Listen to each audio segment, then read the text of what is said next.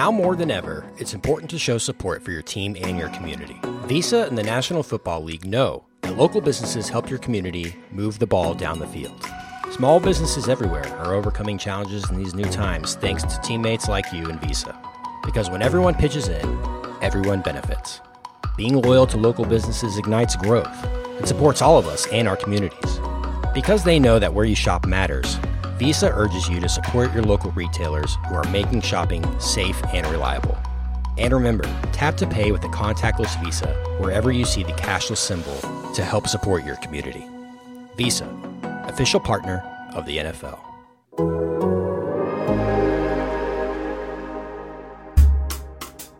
So here we go. Dallas needs this without timeouts. Zuerlein, little squibber. It's got to go 10 yards, and it's close. Zuerlein may have come through. Who's got it? The Cowboys have it. Do you believe that? Why didn't Atlanta pick it up? They let it go. They could have picked it up and ended the game, but Dallas has recovered, and they're not done yet. Greg Zuerlein from 46 to win it for Dallas. Hold is down, kick is up, and it is good! Somehow, some way, the Cowboys have won it! Only thing else I got to say is, how about them Cowboys? How about them Cowboys, indeed. Wow, what a win for the Dallas Cowboys in their home opener. Cowboys have never looked worse at points of the game, but thankfully the Atlanta Falcons were involved. So you're telling me there's a chance. We're going to discuss it all and more on this post-game edition of About Them Cowboys. I'm Kent Garrison producing, but before I get to our panel, I want to let you know that you can be listening to this episode ad-free on The Athletic. Did you know that we have a deal for $1 a month going on at theathletic.com/AboutThemCowboys? You need to get that because you're not going to want to miss Bob Sturm's post-game breakdown on The Athletic this week. He's going to go through all the film, and it's sure to be a doozy, so go now. theathletic.com/AboutThemCowboys. But now, I'm going to welcome in our panel of Father John Machota, Old Gray Wolf Mike Reiner, and host with the most, Kevin KT Turner. All is good in Cowboys land, right, guys? No? They squirreled away a win somehow. And from the time they really started to take over the game, that's about what I had envisioned them being like and looking like. You know, John, you were at the game. First of all, tell us what the vibe was like with, 20% or 20,000 fans there. What was the vibe like? And go ahead and give us kind of your general thoughts on the game before we kind of get started running through it. Well, like AT&T Stadium is normally a late arriving crowd for a noon game, so I didn't expect it to be too crazy early on. I would say in the first half, the crowd reminded me of some of the Texas high school football state championship games that they have there. Some of the earlier in the day, the smaller schools, it was like that, which just because people are spread out and during certain big plays, you kind of hear fans, but nothing too crazy. But in that fourth quarter, yeah, it was impressive. It really made you feel like a regular, normal Cowboys game, even though it was a little over 21,000 people there. So the atmosphere was obviously unique because you compare it to what they had last week with not a single person there. So that really added to it. It would have been, I don't know how it would have been if there was no fans there. Like AT&T Stadium, for anybody that doesn't know, it's a glassed-in press box. It's not open air. So I wonder if we would have been able to hear players yelling, I guess, celebrating, because if there was no fans there, you would have been able to hear everything. But you could hear the fans, celebrating before the ball even went through the upright. So you already knew it was good just from their angle because we're a little bit more off to the side. But the thing that I'll always remember from the post game was just kind of watching everybody celebrating. And that was the most excited I've ever seen Dak Prescott, like more so than even, his playoff win against Seattle, like just jumping around, like even after. So everybody was jumping around and kind of piled on middle of the field kind of by Greg Zuerlein. But then after it died down, there was a little bit of handshaking that, and guys kind of went their separate way. Dak was still jumping around. He I don't know if he pushed him or he kind of just grabbed to hug Rich Dalrymple, the guy, he's in charge of the Cowboys PR.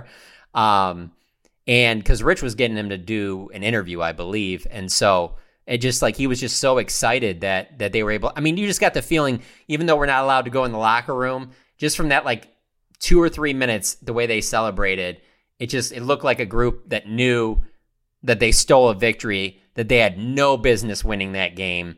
And we'll get into all of this, but it's just one of those things where it's like, yeah, if you're those guys, you feel excited that you got to win and you're 1-1. But the way they played in that first quarter was so bad that they didn't even deserve to win that game. But somehow they just pulled off a miraculous. It's just crazy to me because I've only been to one Super Bowl in my life, and it was that Atlanta-New England game. And it just like this game kind of really reminded me of that in its own ways. One of the stats that'll always stand out to me that's just so bizarre is how you complete that comeback without getting one turnover.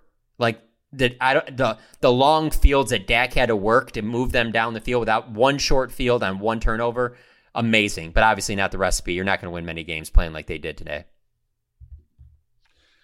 Is this Dak's finest moment? I think so. Me personally, I think it is, just because of the situation, all things considered. Because those first 3 plays, at least the first 3 pass plays, you looked at this like, are they going to be even able to complete a pass? Like something that you would never even think watching an NFL game. But because they didn't have Tyron Smith, because they didn't have Lyle Collins, they're having to start undrafted rookie free agent Terrence Steele and then undrafted second-year Brandon Knight as your tackles, and they were getting destroyed early on.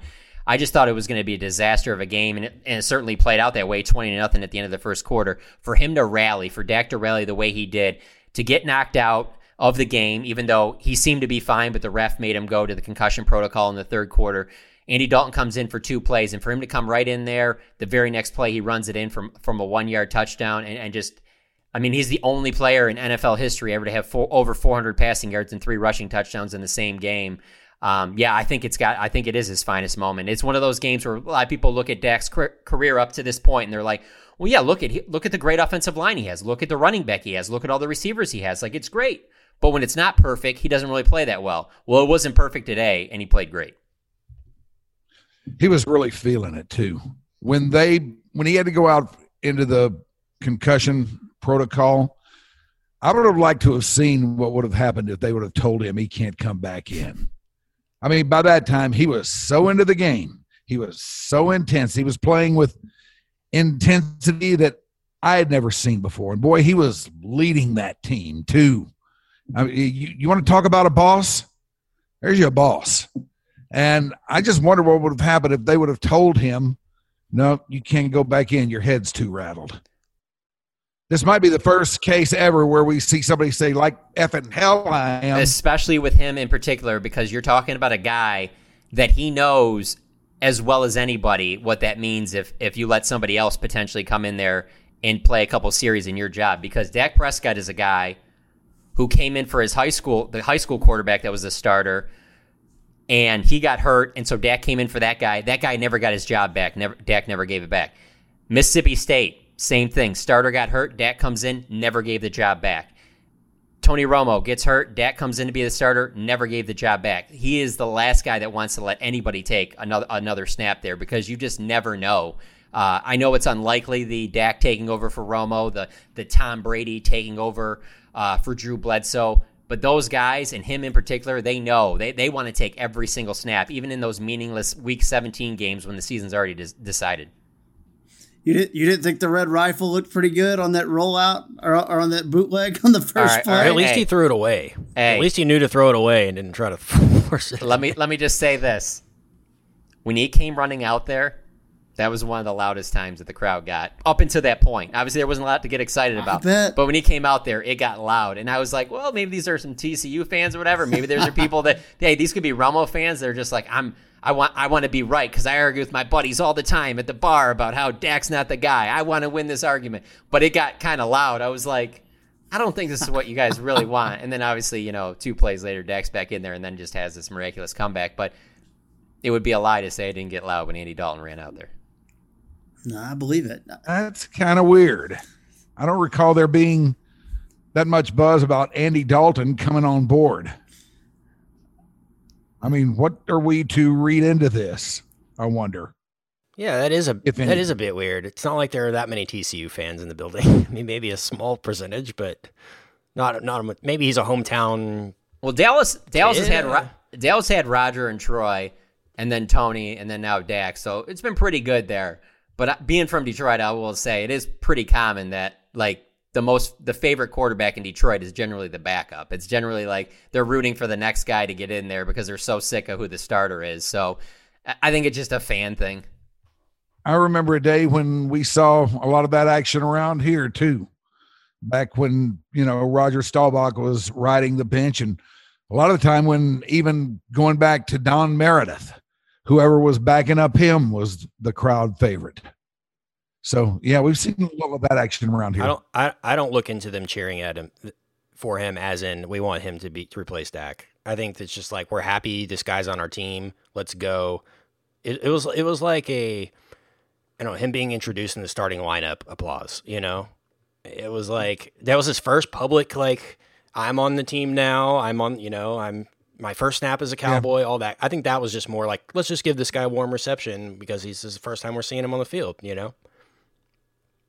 Yeah, maybe you're right about that. It's probably just me trying to start something. Oh no, Mike. There's more to it than that. I think you're onto something because there's also that group of people. I'm not going to say it's a strong majority, but there's definitely people out there that don't think Dak should be trying to hold the Cowboys to get every last dollar. There's people that think that he should just take what they're giving him. You're so lucky. You're the Cowboys quarterback. You're going to get all these endorsements, and you got this great team around you. Just be happy with whatever they're offering you. People that just don't, they look at it from afar. They're not looking at it if they were in that position. So I don't know. It is what it is. But obviously, I think those people, they probably had to shut up for at least one night. All right. Also, too, I'll say this. If they would have lost that game, I tweeted out, I thought this might be like the one night where maybe the Cowboys lose and maybe Dak's not to blame. Maybe everyone's get their vitriol somewhere else because it seems like they are kind of angry at him or you get the whole, well, if he's going to want $40 million, he's got to win that game, talking about last week or whatever against the Rams. It was the same. He's way not with the Romo. problem. Yeah, it was the same way with Romo. No, he's not the problem, but it's always the quarterback around here. It is always the quarterback. We don't have a intelligent enough football fandom around here for it to be any other way. It's always the quarterback because he's got the ball more than anybody else. He makes more money than anybody else, and he's handy. Nobody has to think about it. It's almost like there's more emotion being put into it than, rationale or thought. And obviously we're not talking about everyone there, but, let's run through it real quick before I just want to add this in there. Okay, so I've only covered Tony Romo and Dak Prescott as the starting quarterback. So this goes back to 2011 when I first started covering the team. At no point during those years, if you did a ranking of all the quarterbacks in the NFL and you did a ranking of all the defenses in the NFL, those quarterbacks the Cowboys have had are way higher on that list of quarterbacks than where that defense ranks during that time. The defense has been largely the problem. It's been what's kept them falling short. It's where they put the littlest investment in. It's not the quarterback's fault, but it's way easier to blame one person than to sit there and be like, we don't get anything from our defensive backs, and it's just like that gets old. We don't get nothing from our linebackers. We're not getting a pass rush. Like people get bored with that, so it's like let's complain about the quarterback. It's just easier. It's like quarterbacks and coaches. It's just so easy to just point at that one person. I feel like I would agree with that. If you're going to point to the defense, then you've got to have something to back that up, and you start talking about the linebackers or the secondary or. They can't cover anybody back there. They don't have anybody back there deep who's any good. Nobody wants to hear about that. That requires too much focus on the game of football for them. Quarterback's easy. It's handy. Everybody can get their head around that. It's the sexy thing, Yeah. Yeah. So John, you've been covering this team for a long time. Mike, you've been watching this team for a long time. Let me ask you guys, is 4 fumbles in the first quarter a good thing, or is that bad?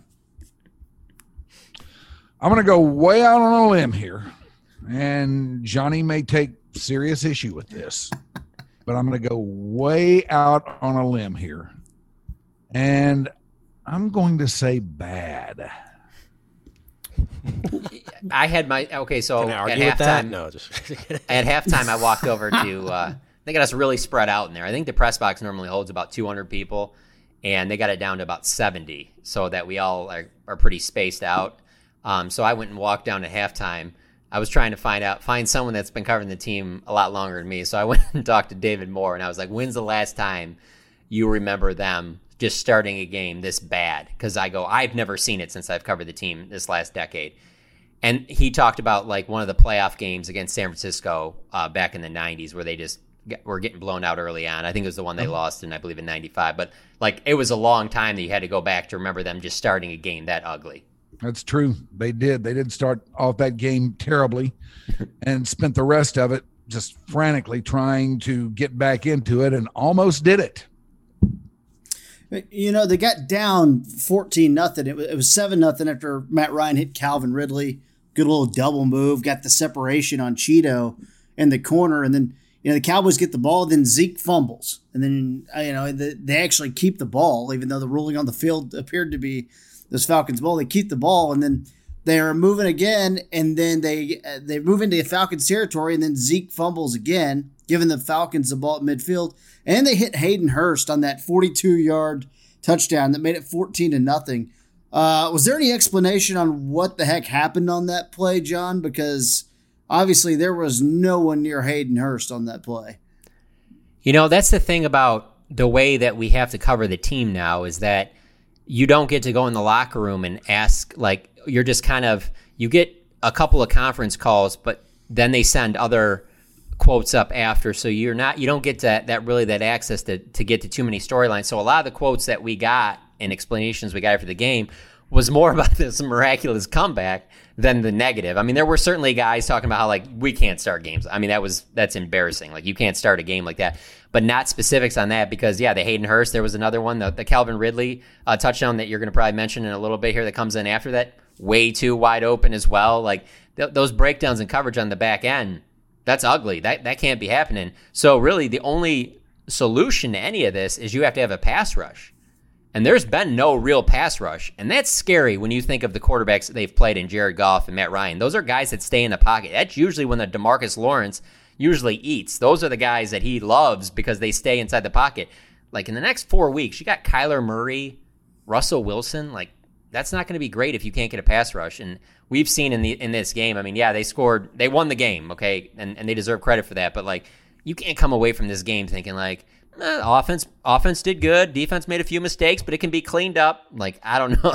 These first two games, what I've seen from the defense, I don't know how much cleaning up is going to happen in the near future.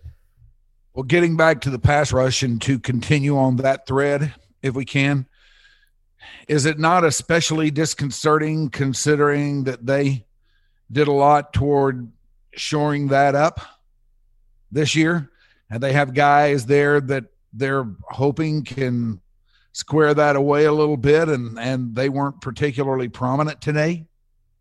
Oh, absolutely. I mean, the fact that in their first two games they have 2 sacks, one from Aldon Smith, one from Everson Griffin, and that's it. That's not why you bring in guys like that. That's not why you give $100 million to DeMarcus Lawrence. Like, DeMarcus Lawrence is an outstanding all-around player, great against the run. I mean, he doesn't really have any weaknesses, high motor. You very rarely ever see him like take a play off. I can't even remember the last time I seen him take a play off. But at the end of the day, you're paying for production, and 2 sacks in 2 games from that group, that's stunning to me. There's no really excuse for that. Yeah. And you don't get Randy Gregory back until week 8 or 9, and then you're like hoping he's got 8 games, so like week 9. And they're just hoping that he is somehow a magic man like Aldon Smith and in football shape and ready to play, looking like he's never missed a beat. Because then it was, so they're down 14-0. The Cowboys have the ball and they have a 4th and 3. Let's bring out the punt team. What did you guys think about the Chris Jones pass to C.J. Goodwin, the fake punt attempt? Because, man, that would have worked if C.J. Goodwin didn't fall down. I don't know how you if you're the Falcons, you don't expect these things. I mean, everything that happened in this game, that's John Fossil's resume. I mean, he does this stuff all the time. Like, I wasn't even surprised the second time. That's just what he does. He's always taking chances like that. That's the thing. Like, when they signed him as their special teams coordinator, I remember Todd Archer pointing out, saying, Chris Jones has a decent arm, because we obviously remember him having Hecker throw the punter over the Rams. And so it was like, this is going to be interesting. He's going to let him throw. we didn't think it would be week 2. I always thought that happened with the Rams so much just because they used to tell us that Johnny Hecker's a great athlete in addition to punter, that there's all kinds of football cred and football accolades in his past other than being just a kicker, and that was just because he could do that. But, man, today to do it once and have it blow up the way it did on you and then to come back and do it again, wow. By the way, is it true that John Fossil has 0% body fat? I'd say seriously, I read a story some years back about him, and it talked about how he swam in the Pacific Ocean every day, and he's one of these guys that if it had a face, he will not touch it. And that he seriously and really had 0% body fat. Is that even possible for somebody? I mean, I that's interesting. I didn't know that. I mean, obviously I knew his nickname was Bones. Everybody always talks about that, and he is all over the field during that 30 minutes of practice that we get to see. I mean, he doesn't – a lot of people think that special teams coordinator, like he's just working with the special teams. Like, no, like – and this kind of comes back to him, especially the way the first quarter went. But, like, he runs a lot of the drills that they do early in practice with the running backs, with the defensive backs, trying to knock the ball loose. I mean, he's all over the place, like with boxing gloves, trying to when the running backs are going through drills, trying to like punch the ball out of their hand, and really trying, not like just a graze or anything like that. Yeah, like he's got a lot of energy. So that's wild. No, I mean it's totally possible. I've been looking all over the place for that story. It's been a few years since I've read it, and of course, needless to say, I can't remember where or who or anything like that. But I do remember. It said he had 0% body fat, and I didn't know you could even have that. I thought everybody had dead? Some. I thought that was unhealthy, to be honest with you. I did too. It's from a 2016 article in the LA Times that I've just rounded up. Oh, it is? And it is true. 0% body fat. Holy cow, yeah. God, what a hustler you are. You know what? I thought you had to have like at least 3% because your body's I did too. No, seriously, I've heard that it's not healthy to have like less than, I want to say it's like at least 3 to 5% or something like that. You know, coaching football is probably not the most healthy thing ever either. I feel like those guys have a lot of bad habits, drinking a bunch of Red Bulls and stuff. I could be wrong. So it's 20-0 after the first quarter. Holy cow! And then the Dalton Schultz fumble happened. Oh man. But the defense, I guess we could give them a little bit of credit for not completely breaking. They did hold the Falcons to a couple field goals to make it 20-0. Then finally the Cowboys get on board. They have a big long drive, and it's 20-7. Zeke punches it in for 1 yard, but then once again the Falcons just respond and cram it right up the you-know-what of the Cowboys. And they hit Calvin Ridley with another touchdown, another double move. This time he got Jordan Lewis. Jordan Lewis in this week with Anthony Brown out. The Falcons went ahead and went for 2 and missed it, but it was 26-7 at that point. I don't know, John, how much you got to, it's tough. You don't watch the whole game. You got to rewatch it and all that stuff. But what'd you think about Jordan Lewis's debut? Really the Cowboys secondary cover guys in general today.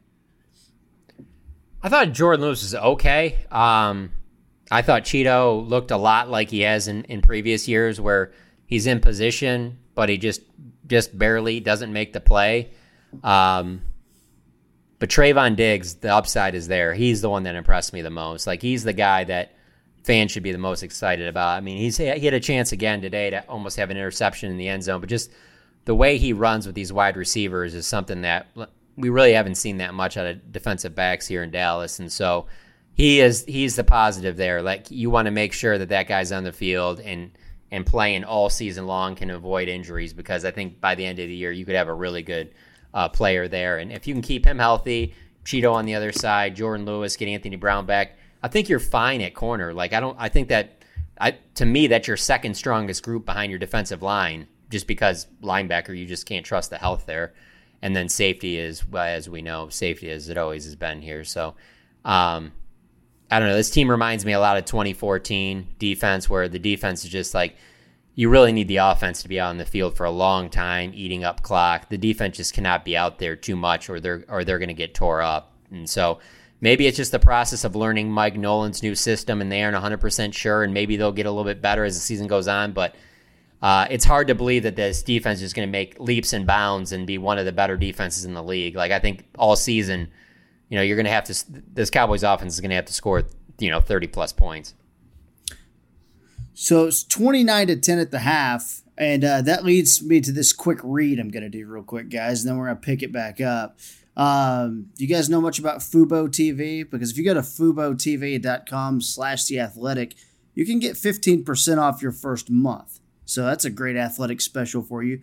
FuboTV.com/athletic. You'll get 15% off your first month. You can also get the family plan where 3 people can watch it at once. You got the standard base plan, which gives you Fubo TV on 2 screens at once. And also 15% off the first month. If you go to FuboTV.com/The Athletic, it's got 30 hours of DVR. Local broadcast, of course. Obviously, it's tough times for a lot of people out there. But if you want to save some money, $50 is a little more affordable than many of the other cable providers out there. And they also have NBC Sports on the national feed as well. So make sure that you go to FuboTV.com/The Athletic today and get your 15% off discount on your first month. That's FuboTV.com/athletic. So 29-10. And then the Cowboys, we knew they had to come out hot. It was amazing. It was 29-10. It really felt like it was 42-10, or way worse than that. Dak hits CeeDee Lamb over the middle on a free play, and then they end up scoring. Dak runs it in on 1 yard out. It's 29-17. I don't know about you guys, but CeeDee Lamb looks incredible. He's been really fun to watch. Pretty outstanding. I think that will be hailed as one of the best Cowboy draft choices of many, many years. And I know that may not be saying very much in view of the fact that most of the time in recent years they've gone for line help or secondary or something that doesn't have quite the sizzle as somebody like an electrifying pass catcher does. So it's really kind of a gimme, but I think he's going to be a really, really good player. And, he is part of my anybody but Dak draft. Oh, so yeah. There's that. You're in the early lead there, first Mike. overall pick. Yeah. Yeah. I think he keeps it. But I got one guy that's out for the year, too. So. Oh, that's right, Jarwin, yeah. Yeah. I don't even remember who I drafted. I know I drafted DeMarcus Lawrence, and that's not looking great. Gallup and Zeke as well. I've got it written down right here. To Mike's point, the trend seems like it's going to continue where the Cowboys, when they draft offense in the first round, they've been outstanding, really, since Will McClay's taken over this draft. Mm-hmm. I mean, you go CeeDee Lamb. They didn't have a first-round pick last year, but their first pick was Tristan Hill. The year before that was Leighton Vander Esch. If he's healthy, that's a great pick, but we don't know what that's going to be going forward. Then Taco Charlton the year before that. Obviously, we know how that turned out. But then the years all before that, you go Ezekiel Elliott. There was Byron Jones. That was a good pick. But then it's all offense. Zach Martin, Travis Frederick. There was the Morris Claiborne year. But then Tyron Smith, Dez Bryant. Like, when they've gone offense in the first round, let's see here. When's the last time they missed? Would you say Felix Jones was a miss? Pretty good for a while. First round pick. Yeah. Yeah. Yeah. Yeah. He was If it's not Felix, back, if it's not Felix Jones, then you have to go back to 1997 and David LaFleur. Oh man, wow, David LaFleur. I didn't think that was going to be mentioned on tonight's podcast.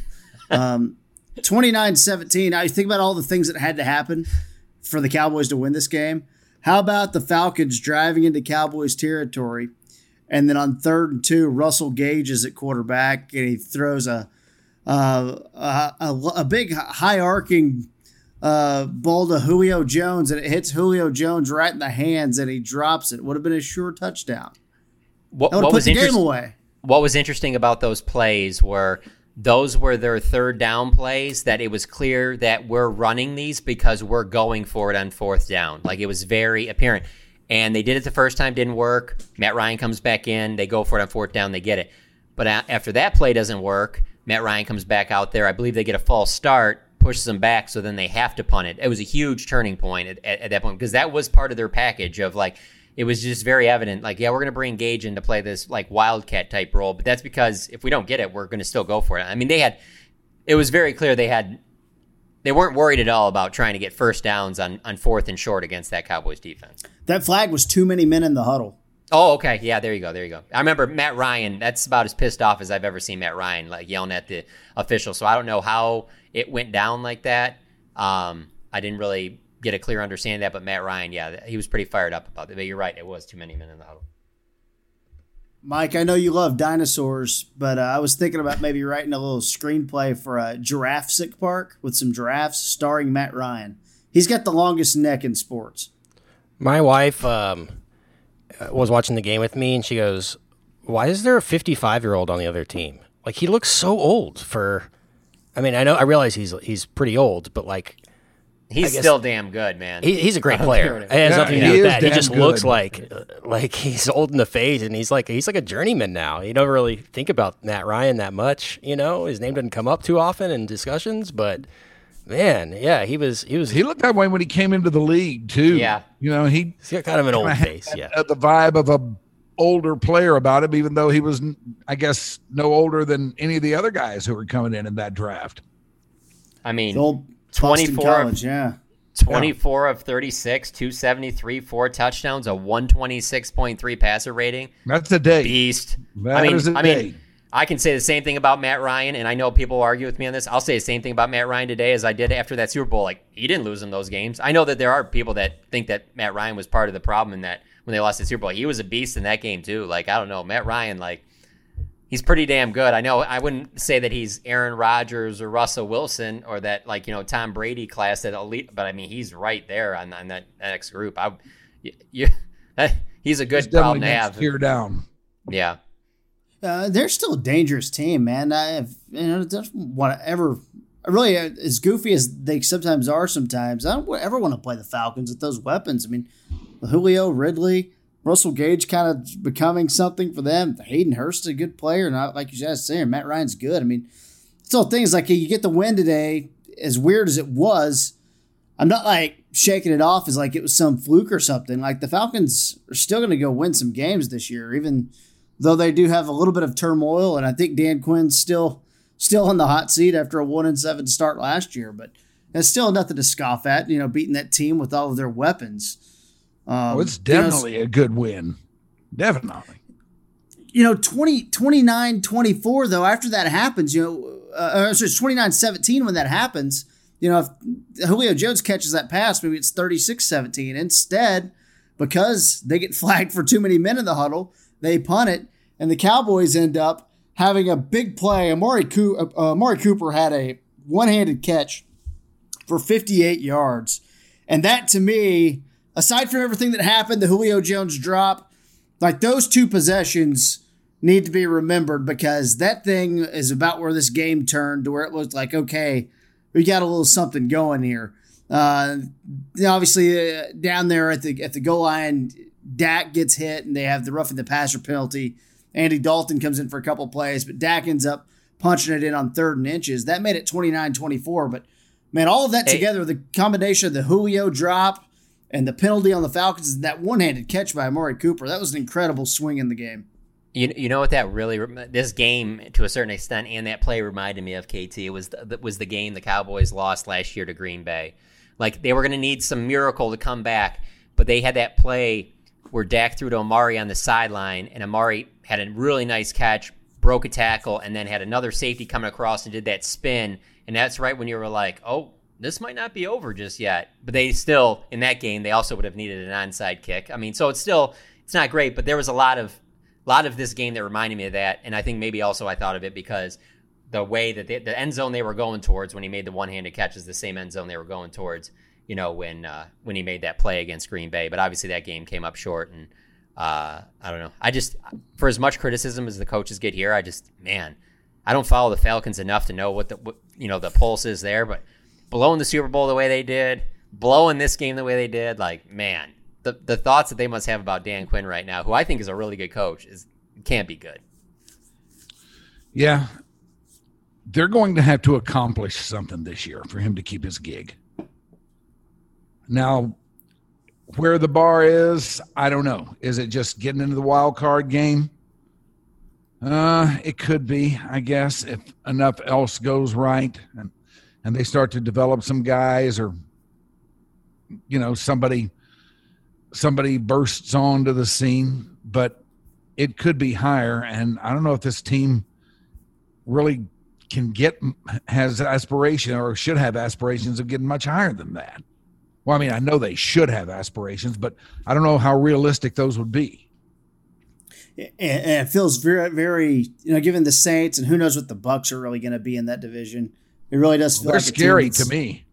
Yeah, me too. It feels like that team that's going to hover around anywhere between 8 and, or maybe 7 and 10 wins. Yeah. Something like that. I don't hold out a lot of hope for old Dan Quinn, but I'm with you, Johnny. I think he's a good coach too. It's funny. Arthur Blank had kind of made some comments in the past like, well, I won't hesitate. If I need to go ahead and pull the trigger, I will. But, he decided to keep him after the 1-7 start last year as they finished 6-2. I just got throws in there. All right, so I saw Arthur Blank today running across the field, like right after the opening. Not even the game didn't even start yet. It was like the guys were warming up, they left, and it was very clear he was there, and he was like waving to some people. And I missed this, but somebody said that he went over and gave a fist pound to like Steven and Jerry, and so it made me think of this. So I don't know if you guys saw that video that Jane Slater posted, but so there were fans going up to like where Jerry's suite was.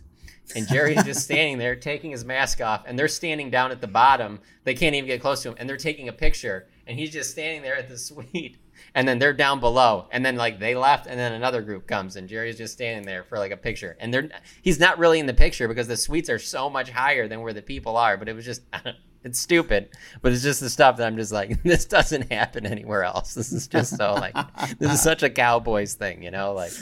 I don't know. I always keep my eye on Jerry. Like if I was a producer for like Fox or whatever, I would have a Jerry cam. Like I would always have a camera on him. I would pay for Jerry cam. I'm they need to just get one permanently installed in there. They don't need to have a guy find them. Just permanently install one, fiber it straight to the truck, and have it. So hey, what are the masks that you're supposed to, the best of the best? Is it the N95? I think that's what they're called. Yes. N95. Yeah, so he had one of those on, and he's just sitting there kind of by himself. He wasn't in the separate little suite thing that he normally is. They had that closed off. I don't know if it's because of the way they have their configuration for COVID, but so he was in the normal, regular suite, but he was just sitting by himself. And I mean, he just looked so sad throughout that game. And I just thought it was funny to see how right after the game-winning kick, then they show him, and like Jerry Jr. is like hugging him or whatever. I don't know. It's just like, I really do think there needs to be a Jerry cam. John, sorry, KT. I didn't mean to take it in that path. No, John, you're fine. I don't know if you watched the game on TV, but you talked about Dak being so hype after the game. Like, at the end of the fourth quarter, they were showing Dak on the bench, and there was some of the most like, what is my life? Where is this going? Looks on his face, like staring into oblivion. Hello, darkness, my old friend. Hello, I was just gonna say hello, darkness, my old friend. There was probably 3 or 4 different times where they showed him, and he didn't blink. Like he was just staring into the ground. Like, what is happening? How is this happening? How are we 0-2? How is another season wasted? Another offseason? All this stuff that's probably going through his mind. And then to win that game, you're right. It's probably just the most flip of emotions you could ever have. Right. That's a good point. That's probably why he was like that after the game. I also wonder. Well, we'll talk about this in a minute, actually, because there's 8 minutes left of the game, and it's 39-24, and the Cowboys score. Dak hits Dalton Schultz. It's 39-30, and this is probably what would have been if they'd lost. Would have been the most talked about things of this game. It's 39-30, and they decided to go for 2, and they don't get it, so they're now down by 9. Giving the ball back to Atlanta. I was thinking to myself as I was trying to gather my thoughts on how I felt about that. And I will say this, I was in the boat of, let's go ahead. We've been through a lot today. Let's just see if we can tie them. And I know there's some analytics people are going to tell you, hey, you need to know if you're down by 2 scores. I get all that stuff. But, man, to me, you'd been through so much today. Can we just try to tie the team first? Is kind of where my mind was. But I was wondering, I was like, are the players even aware? Or they just do, or is it like marching orders? They just do what the coach says? Or are they aware? Is anyone asking, like, what are we doing right now? Like, how does that, What are your thoughts on that, John? He was asked after the game, Mike McCarthy, and here's what he said. I think it's the wrong call to take the extra point. The decision to go for 2 there is simple mathematics, where you'd rather know if it's a 2-score game at the earliest time instead of taking it all the way down to the end and playing for 2 points at the end. I can't tell you how many conversations I've been involved in about this particular situation. To go for 2 there is just to make it clear with a little over 4 minutes left if we were going to be in a 1-score or a 2-score game. That was the thinking. I guess I can see that point.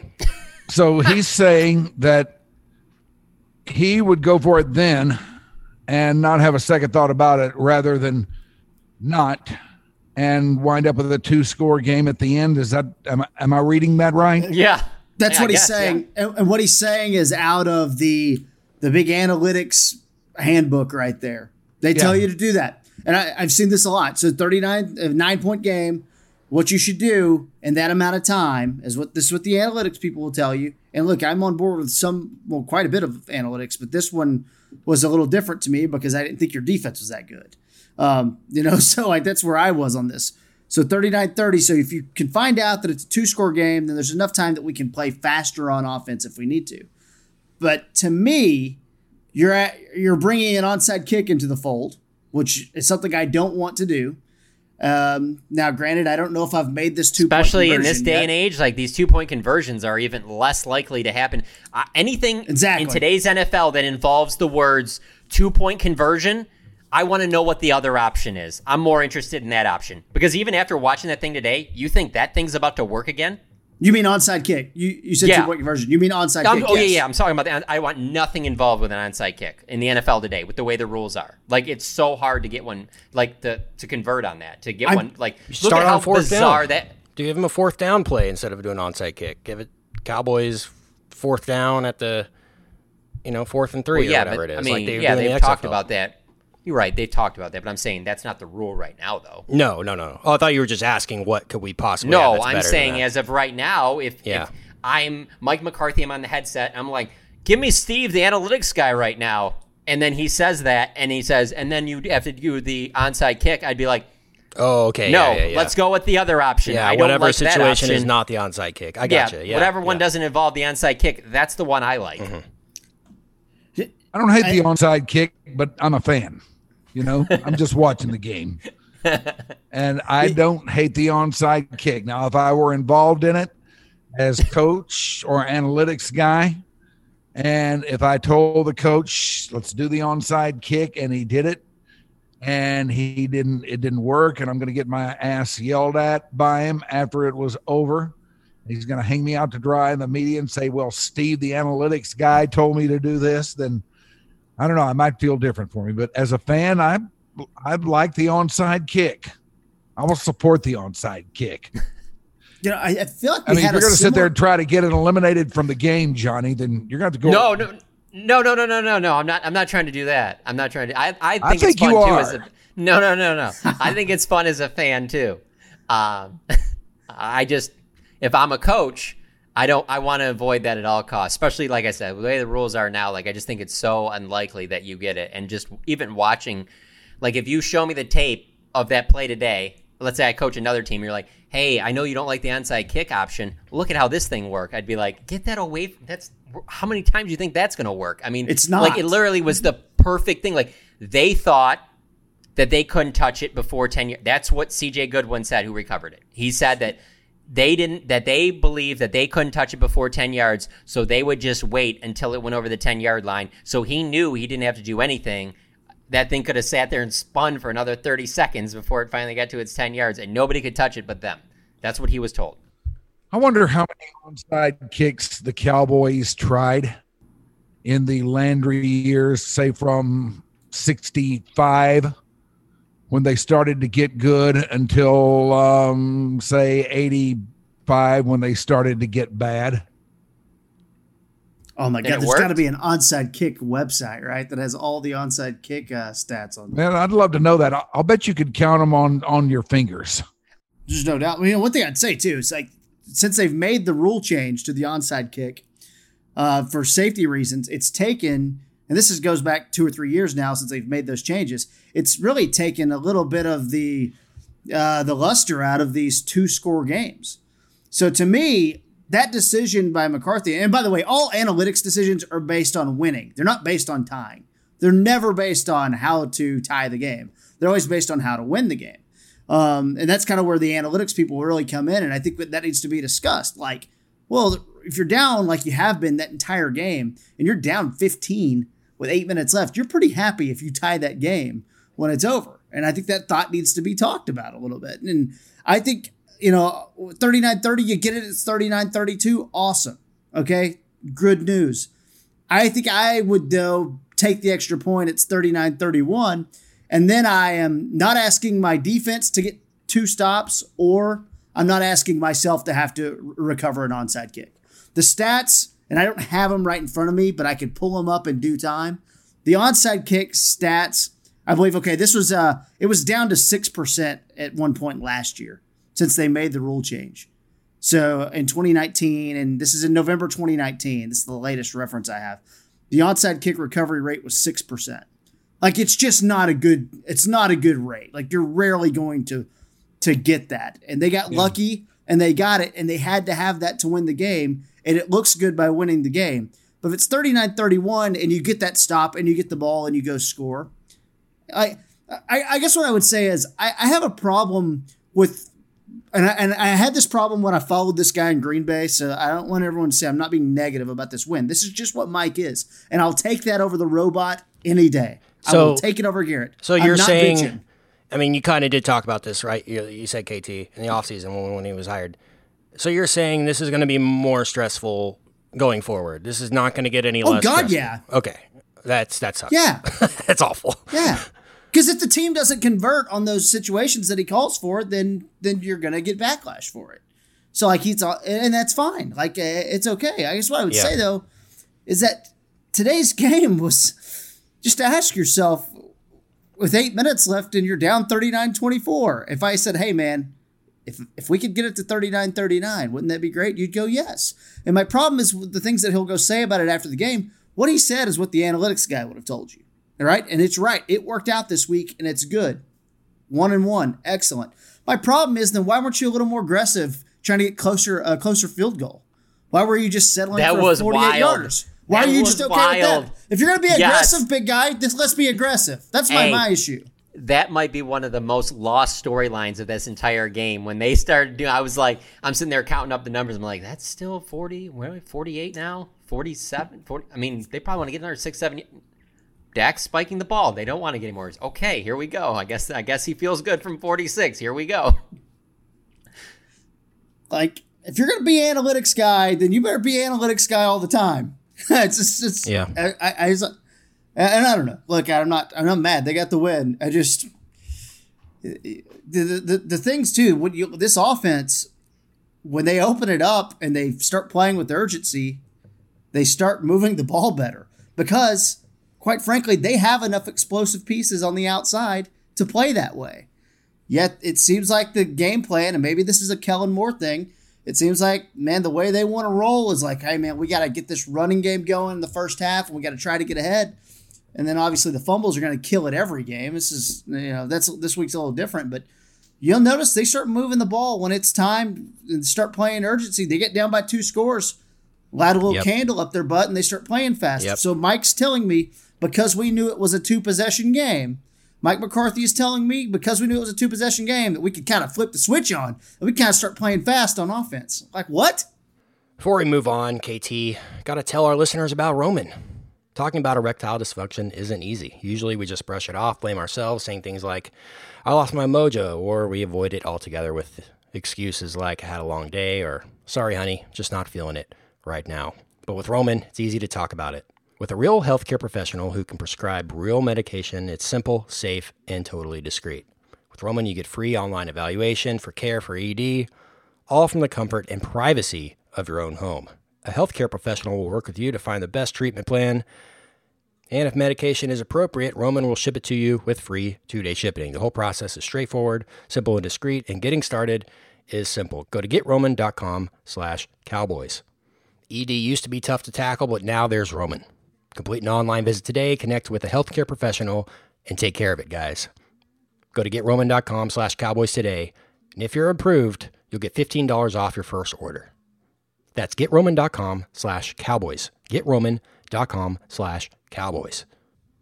One more quick sponsor I got to mention here, KT, before we wrap up this episode and put the finishing touches on this game. The football season will be different this year, and Pepsi is here to get you ready for game day, no matter how you watch the game this season.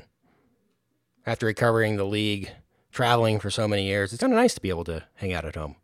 Pepsi is the refreshment you need to power through game day and become a member of the League of Football Watchers. These passionate fans are the real generational talent that Pepsi fuels. Because Pepsi isn't made for those who play the game, it's made for those who watch the game. Pepsi, made for football watching. Go to madeforfootballwatching.com to check out the latest football watching content from Pepsi. Let me just say this. Let's talk about the offense by talking about the defense real quick. We, on this podcast, aren't that confident in this defense, and we really don't get to see much of practice. We might be more confident in this defense than they are because they get to see it all. Mike McCarthy on the pregame show said practice this week was okay. He said it was okay coming off of a loss like that. It was okay. So clearly they're seeing stuff too in there where they're just like, I'm real nervous about this defense. So I think you've got to just remember that when you look at the way what they're doing on offense, I think has a lot to do with who their defensive personnel is. Let's put it that way. Yeah. Usually one does reflect the other. I mean, look through the course of history in the game of football, and a lot of the time you'll find that if a team has a defense that's shaky or weak in a certain area, then usually as you look at that and break it down, you'll get to a point where they try to make up for it some on offense. That's just the way the game goes. Always has been. Yeah, the way they've spent their money, it's kind of wild. Like, obviously you forget. I don't forget. It just seems like it was a long time ago. Like, Travis Frederick retired in April. We had talked for years about, look at their assets. Man, they spent so much money on offense. But then they go out and they let Byron Jones walk, in free agency. And, a lot of people might have seen enough of Byron Jones were ready to move on. But, Cheeto was asked to play cornerback 1 type snaps today. And it wasn't good enough. Cheeto got beat by Calvin Ridley for a touchdown. Trevon Diggs is flashing a little bit, but we saw him get beat. We saw Jordan Lewis get beat. Like, they've got to find a way to cover. But I think everything that's been invested on this team appears to be from a pass rush standpoint. And that's where things I kind of get lost in how I think this defense is even going to come around. Like, is the pass rush just going to show up in week 4 or week 5, week 6? I guess maybe go play the Eagles or something, who have a terrible offensive line and had another loss today. But I don't really know if I see the light when it comes to this defense becoming league average, which is what I'm going to need them to be, right? I need them to be around the 15th or 16th best defense in the league. I need them to make turnovers. I mean, they had a pass thrown to Darryl Worley, hit him in the hands today, and he dropped it. Former country music star Darryl Worley. Not him. There's a country music guy named Darryl Worley back in the 90s. So I don't know about you guys. I don't really see the light in terms of where the defense becomes league average anytime soon. Maybe it's by playing the Giants and the Eagles and the Washington football team a lot. Yeah. What if league average turns out to be the ceiling for the thing? Michael Jordan once said the ceiling is the roof. He did say that. What if that's as good as it can be? I mean, I was okay with letting Byron Jones walk away until that golden bulb of enlightenment went off over my head, and I realized that Awuzie was going to be his replacement. Because I have never had any that guy's always spared me to death. Just a step behind. Again, good. Calvin Ridley's a really good player, and Calvin Ridley's it's a good wide receiver too. Yeah. Calvin Ridley can make you look like a fool for sure, but if you're going to contend, you got to have somebody who can step up to those guys. Yeah, it's true. Took it for granted when Byron would take on the number one receiver and you wouldn't hear from him all game, right? That was pretty nice. Yeah, when actually he was over there doing his job. And thank God Julio Jones was hurt because he might have torched us even more. He didn't have a hamstring injury. I mean, he did kind of torch him at the end with a couple of incredible catches. But, Cowboys got lucky in a lot of areas today, man. It's everything that needed to go their way did, towards the end. And you talk about takeaways. My biggest takeaway is I'm worried about this offensive line big time. I think it's going to be a problem going forward, and you can't expect Dak to have a literally record-breaking performance every week and pull it out of his butt every week. You can't expect that. Could not agree. They were just getting absolutely torched. I was just watching the right tackle. Who is it? Steele? Oh my God, he was just getting absolutely destroyed in the first quarter. Destroyed. Dak didn't have a chance. So, my biggest concern going forward is, this offense can light it up at will, but is this offensive line good enough to sustain it the entire season? I don't think it is, and I don't know what they're going to do about that. There's Ron Leary's on the way, though. They're pretty much stuck with what they've got. Yeah. The one thing I would say back to you guys when you guys were talking about the defense, and it not being ever maybe better in the middle of the pack. To actually get it above that, if let's say that the ceiling is 16th, middle of the pack, you probably have to make bigger investments on that side of the ball. And while CeeDee Lamb's great, and that's the player I would prefer to have, teams that want to be better on defense would have drafted Kayvon Chase on there. They would have went back-to-back picks. They would have went Chase on and then Trayvon Diggs in the second, and probably would go 2 defensive picks in next year's draft and probably would spend it defensively in free agency. That's not what this team does. Yeah. That is what they do. If there's a sexy, game-breaking, exciting offensive player there, especially one like CeeDee Lamb, who they didn't think would be there, you know what they're going to do. They're going to do what they always do. That's just the Cowboys being the Cowboys.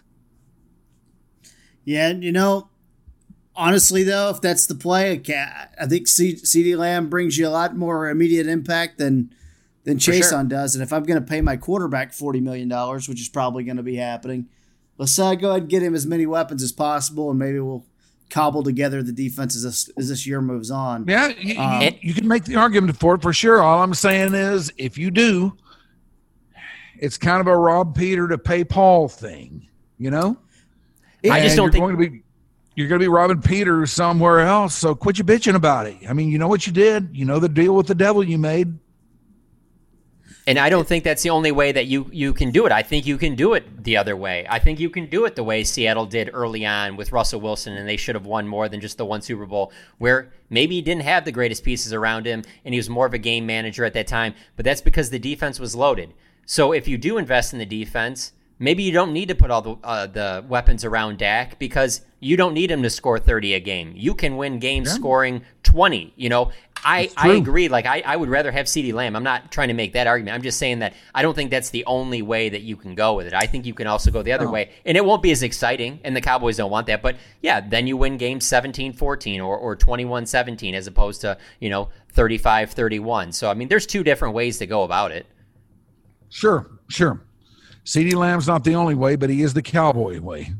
Well, I would also say it seems like at least – so I feel like it's more of a Steven, and maybe it's a Will McClay thing as well. It feels like they're more dead set on if we're going to make difference makers on defense, it's going to be through the pass rush though, and not through coverage. And that's what kind of. And I know Cheeto and Jordan Lewis were investments, but what was that draft about? Oh, let's get someone who can rush the passer first. We're going to take a defensive end first because we think we can get secondary guys later. And I just look at how it's an easy thing to do is just go, hey, look what New England does. Look how New England's done things through the years. Like, by God, we're going to cover people, and we're going to trade you Chandler Jones, and we're going to get draft picks. We're going to cover, though. We're going to invest in coverage guys. This organization has taken a 30-year break on a 25-year break at least on investing in the safety position. They don't care. They talk about it.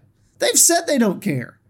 They don't say it like that, as crass and out there as that, but they've made it clear that they don't care too much about, investing in coverage. They believe you make a difference in pass rush, and that's fine as long as, that's pretty consistent. And, I hadn't seen too much of it in the first 2 weeks of this year. The Cowboy way has always been that you can find a safety. Yeah. Can't find a pass rusher, but you can find a safety. Where are they more talented at right now? With, let's say, we'll use today as an example. Where are they more talented? At safety or with this offensive line that they had out there today? Oh, my God. Well, you have a Hall of Famer on the offensive line. I don't think you have a Hall of Famer. You do have in that. The defensive I'm just saying that I think it's somewhat comparable. I'd probably give the edge to the offensive line because of Zach Martin. Yeah. But it's 5 positions to, 2. Yeah. And then I guess you would actually have like 3 or 4 because you're going to have some backups there and stuff like that. But it's just the idea of like, can you just imagine if this was the offensive line that they had to go with the whole season? Because that's the safety group they're going with for the full season. There's not going to be any changes there as much as everybody wants Earl Thomas. Like that's the crew they're rolling with. Yeah. Well, Or do you bring in Earl Thomas now? Or do you bring in Earl Thomas now? Well, I thought he was going to be here already. I didn't think there'd be a chance in hell that Earl Thomas would be sitting there as a free agent on the street and Jerry wouldn't have signed him already. I did not imagine that ever being a which makes me wonder, what's the deal with that guy? Is he viewed as too hot to handle by everybody for one reason or another? I think everyone's weirded out that he was sleeping with his brother. Wait. Kind of. That's not. I mean, they were. I don't think that's how it went down. He and his I think you need to brother, specify it. Yeah, I said it wrong. He and his brother and multiple women. And one of the top sports sex scandals of all time, which hopefully we'll get a follow-up report on Mike Reiner's Square One podcast in the future, ranking the top sports that was all sex swept scandals under of the all time. rug around the time of A, COVID-19, and B, like Kobe Bryant passing away too. So there's like 2 big stories kind of happening simultaneously. Yeah, everyone just forgot about that. Plus, I wouldn't be surprised. I wouldn't be surprised if he's not the only NFL player that has had that situation happen. I'm talking current NFL player. Yeah. Oh, I would be surprised if he was the only NFL Yeah. player. No, there's a lot wilder stuff going on than that. Well, coming up later in the week when we get you ready for the Seahawks game, we'll also give our list of guys who we think have been in that same situation. Or worse. With their brother. KT. That'll be KT's segment of You guys ever hear of the White House? possible incestual NFL players with KT. Mike, did you ever go there?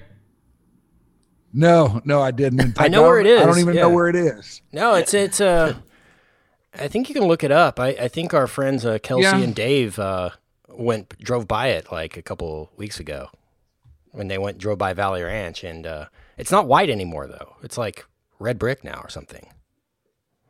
I need to do that. That needs to That be definitely needs to be on Mike Reiner. Mount Rushmore. Mike Reiner podcast needs to be the history of the White House featuring Michael Irvin and Mike Reiner. If only. Rated X. Just kidding. What All a right. show that would be. Yeah, so anyone else got anything they want to get off their chest here? Cowboys win 40-39. Anyone have any closing parting shots here? Yeah. I mean, the last thing I'll say is that, the narrative is going to be, the Falcons lost, Cowboys didn't win, right? That's going to be what the haters say, if you will.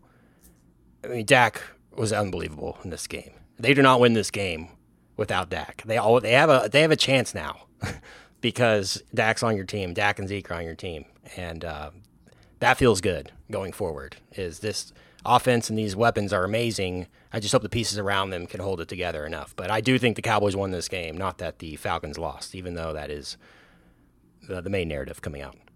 Go ahead. I would agree with that. I think the Cowboys did win it, and I don't know if I've seen Dak better.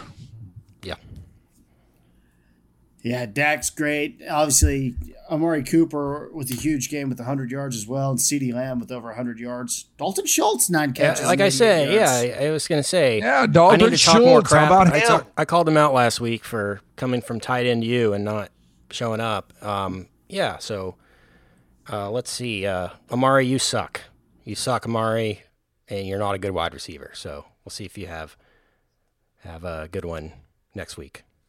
And the Washington football team looked pretty terrible against the very fun Arizona Cardinals today. So Cowboys get the win. They're still at top of the very NFC dangerous East. Arizona Cardinals, too. Oh, Kyler Murray is insane. He is insane.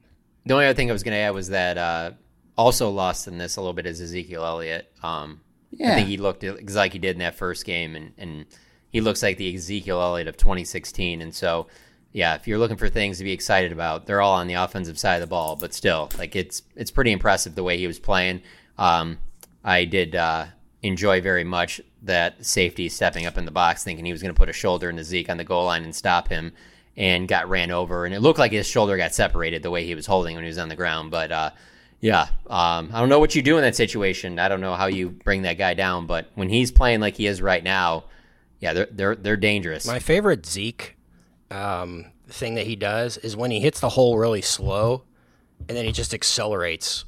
You know, like that change of speed, that change of direction that he has is so deceiving, and I think it catches a lot of those guys off guard. You know, it's like he's coming at you real slow, and then he'll just turn on the jets and just bull rush you, kind of.